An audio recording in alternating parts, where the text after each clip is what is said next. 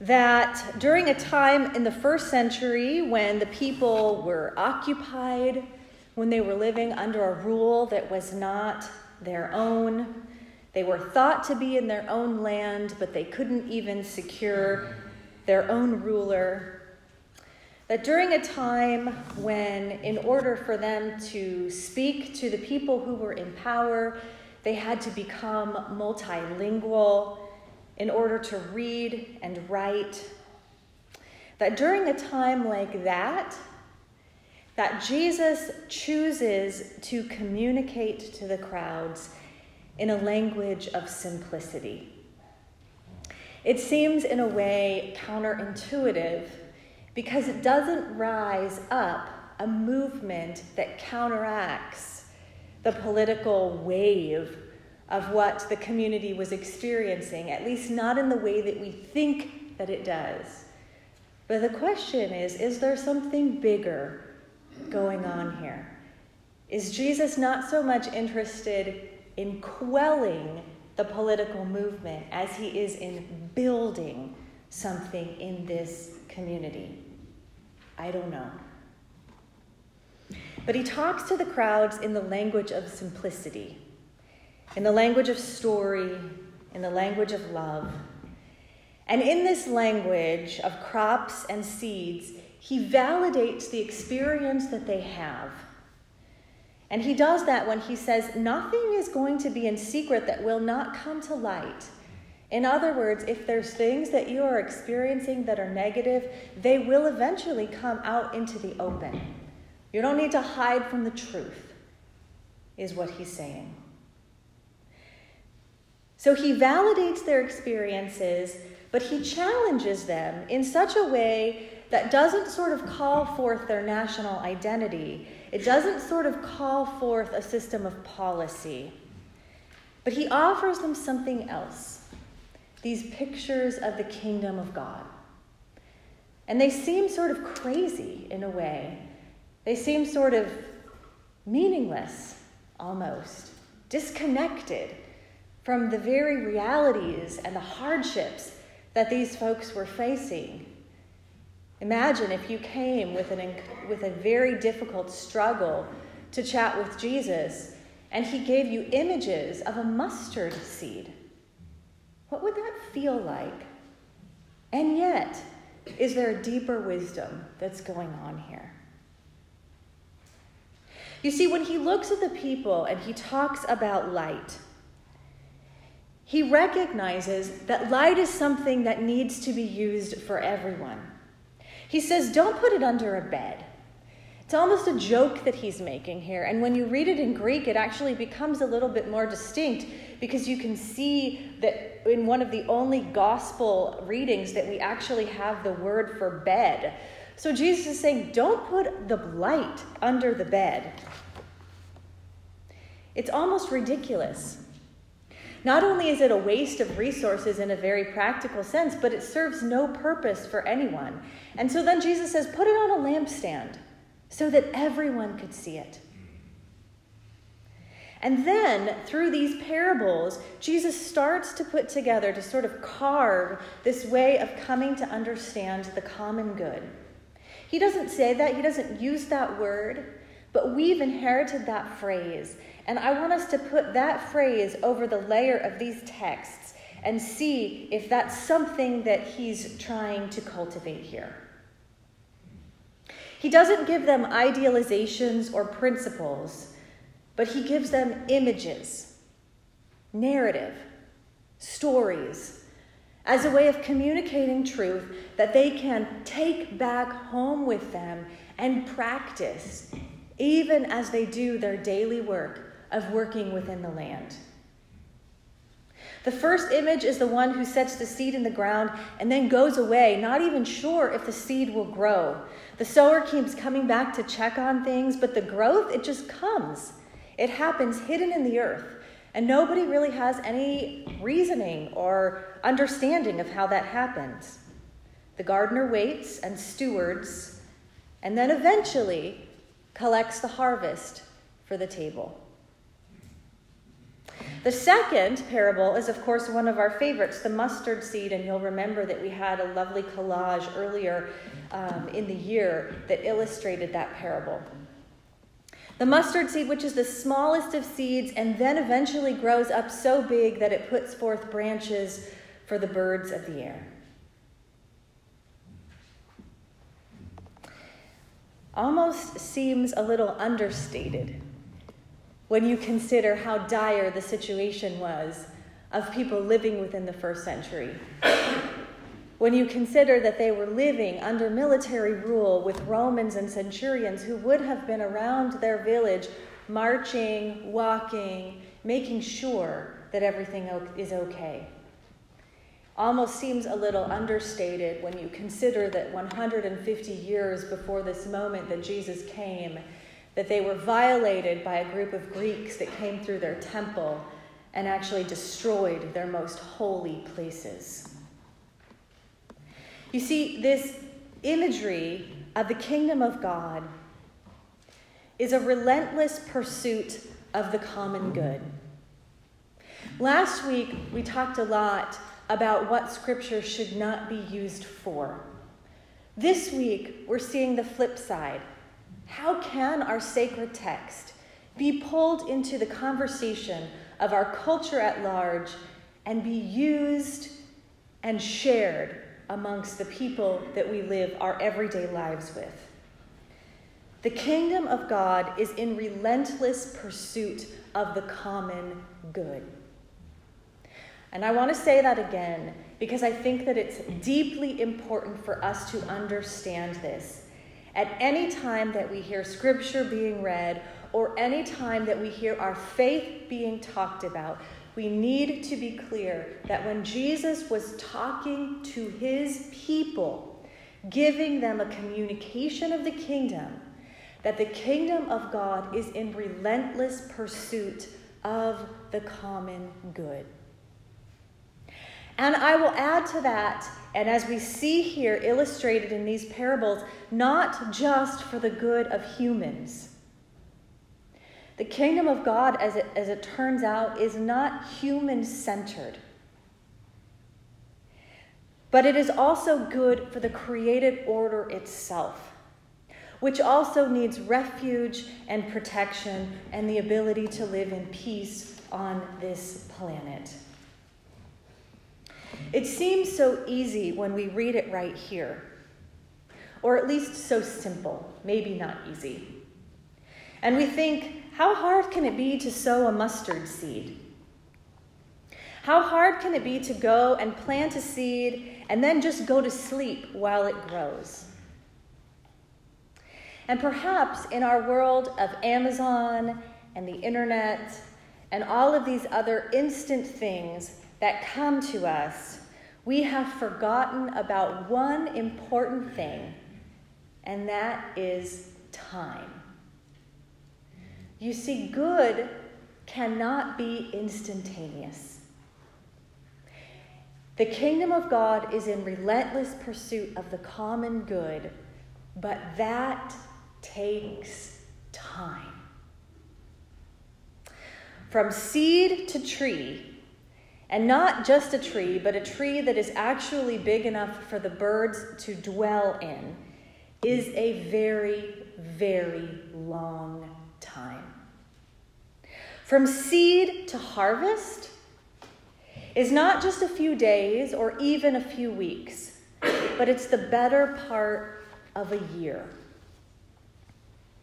The time that it takes to tend the growth of the common good cannot be underestimated.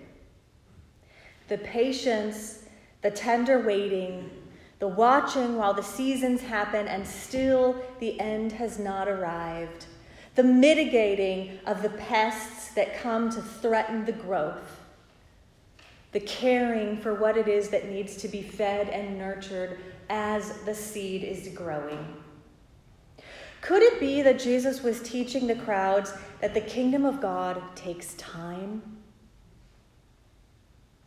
Could it be that Jesus was teaching the people that the kingdom of God was going to grow in its due season, and not come by way of destroying what was already in place, but come by way of bringing something new. The one way that Jesus offers a great surprise to his listeners is that when he's talking about the kingdom, and keep in mind, they have images of what kingdom is. They lived under the leadership and the rule, or they didn't live, but they remember, they've heard stories about the leadership and the rule of David. They live under the time of King Herod.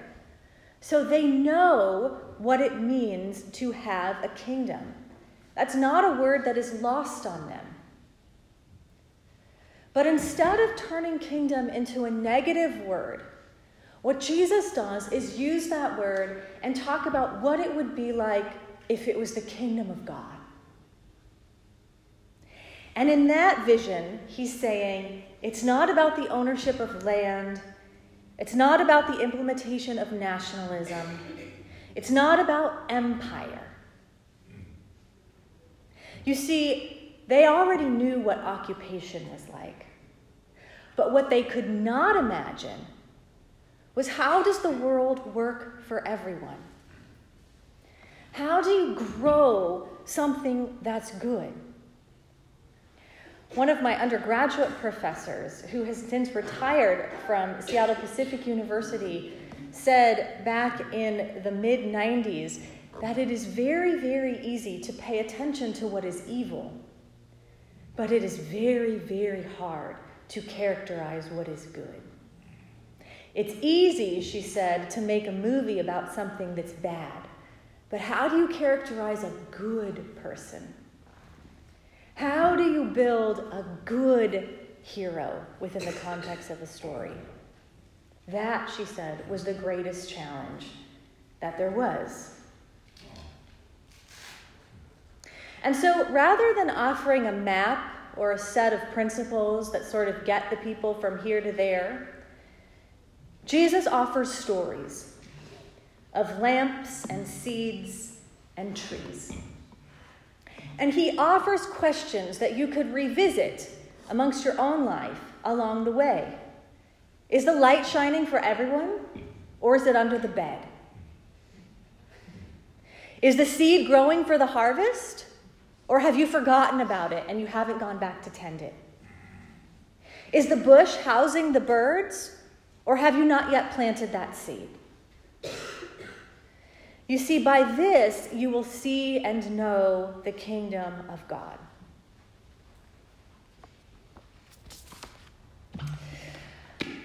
Some of you had the chance to get to know Chris and Andrew Foster, who were worshiping in our congregation for a while Chris was on sabbatical, actually while her husband was on sabbatical, and they will since be moving on and returning to Rhode Island. But before she left, she passed on to me this book called The Book of Joy, which I highly recommend. I don't know if any of you in here have read it. It's not terribly recent.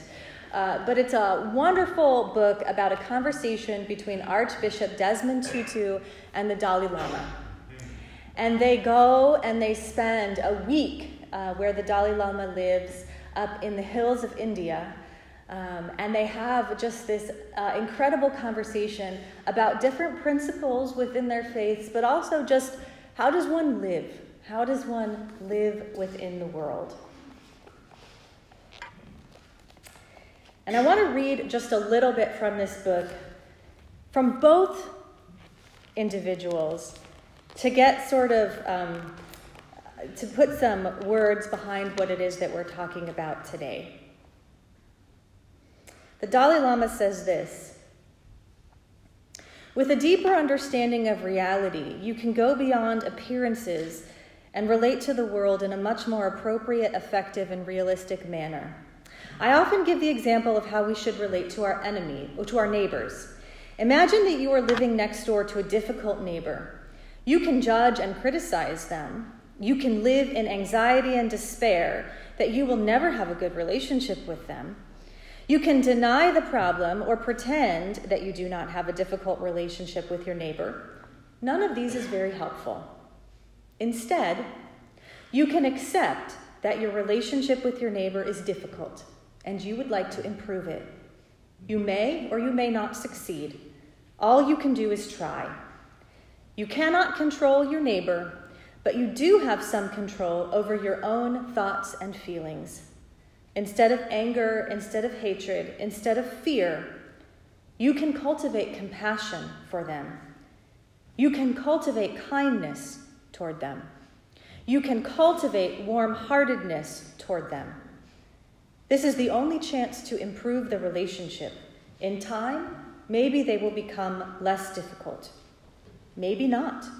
This you cannot control, but you will have your peace of mind, and you will be able to be joyful and happy, whether your neighbor becomes less difficult or not. And then the Dalai Lama goes on to say this: you must not hate those who do harmful things. The compassionate thing is to do what you can to stop them, for they are harming themselves as well as those who suffer from their actions. As Archbishop Tutu has the chance to respond to this conversation, he says this: it's like muscles that have to be exercised in order for them to be strengthened. Sometimes we get too angry with ourselves, thinking that we ought to be perfect from the word go. But this being on earth is a time for us to learn to be good, to learn to be more loving, to learn to be more compassionate. And you learn not theoretically. You learn when something happens that tests you. They then go on to have a conversation about forgiveness, which is extremely powerful and which I will save for another sermon because it's quite intense for our purposes today.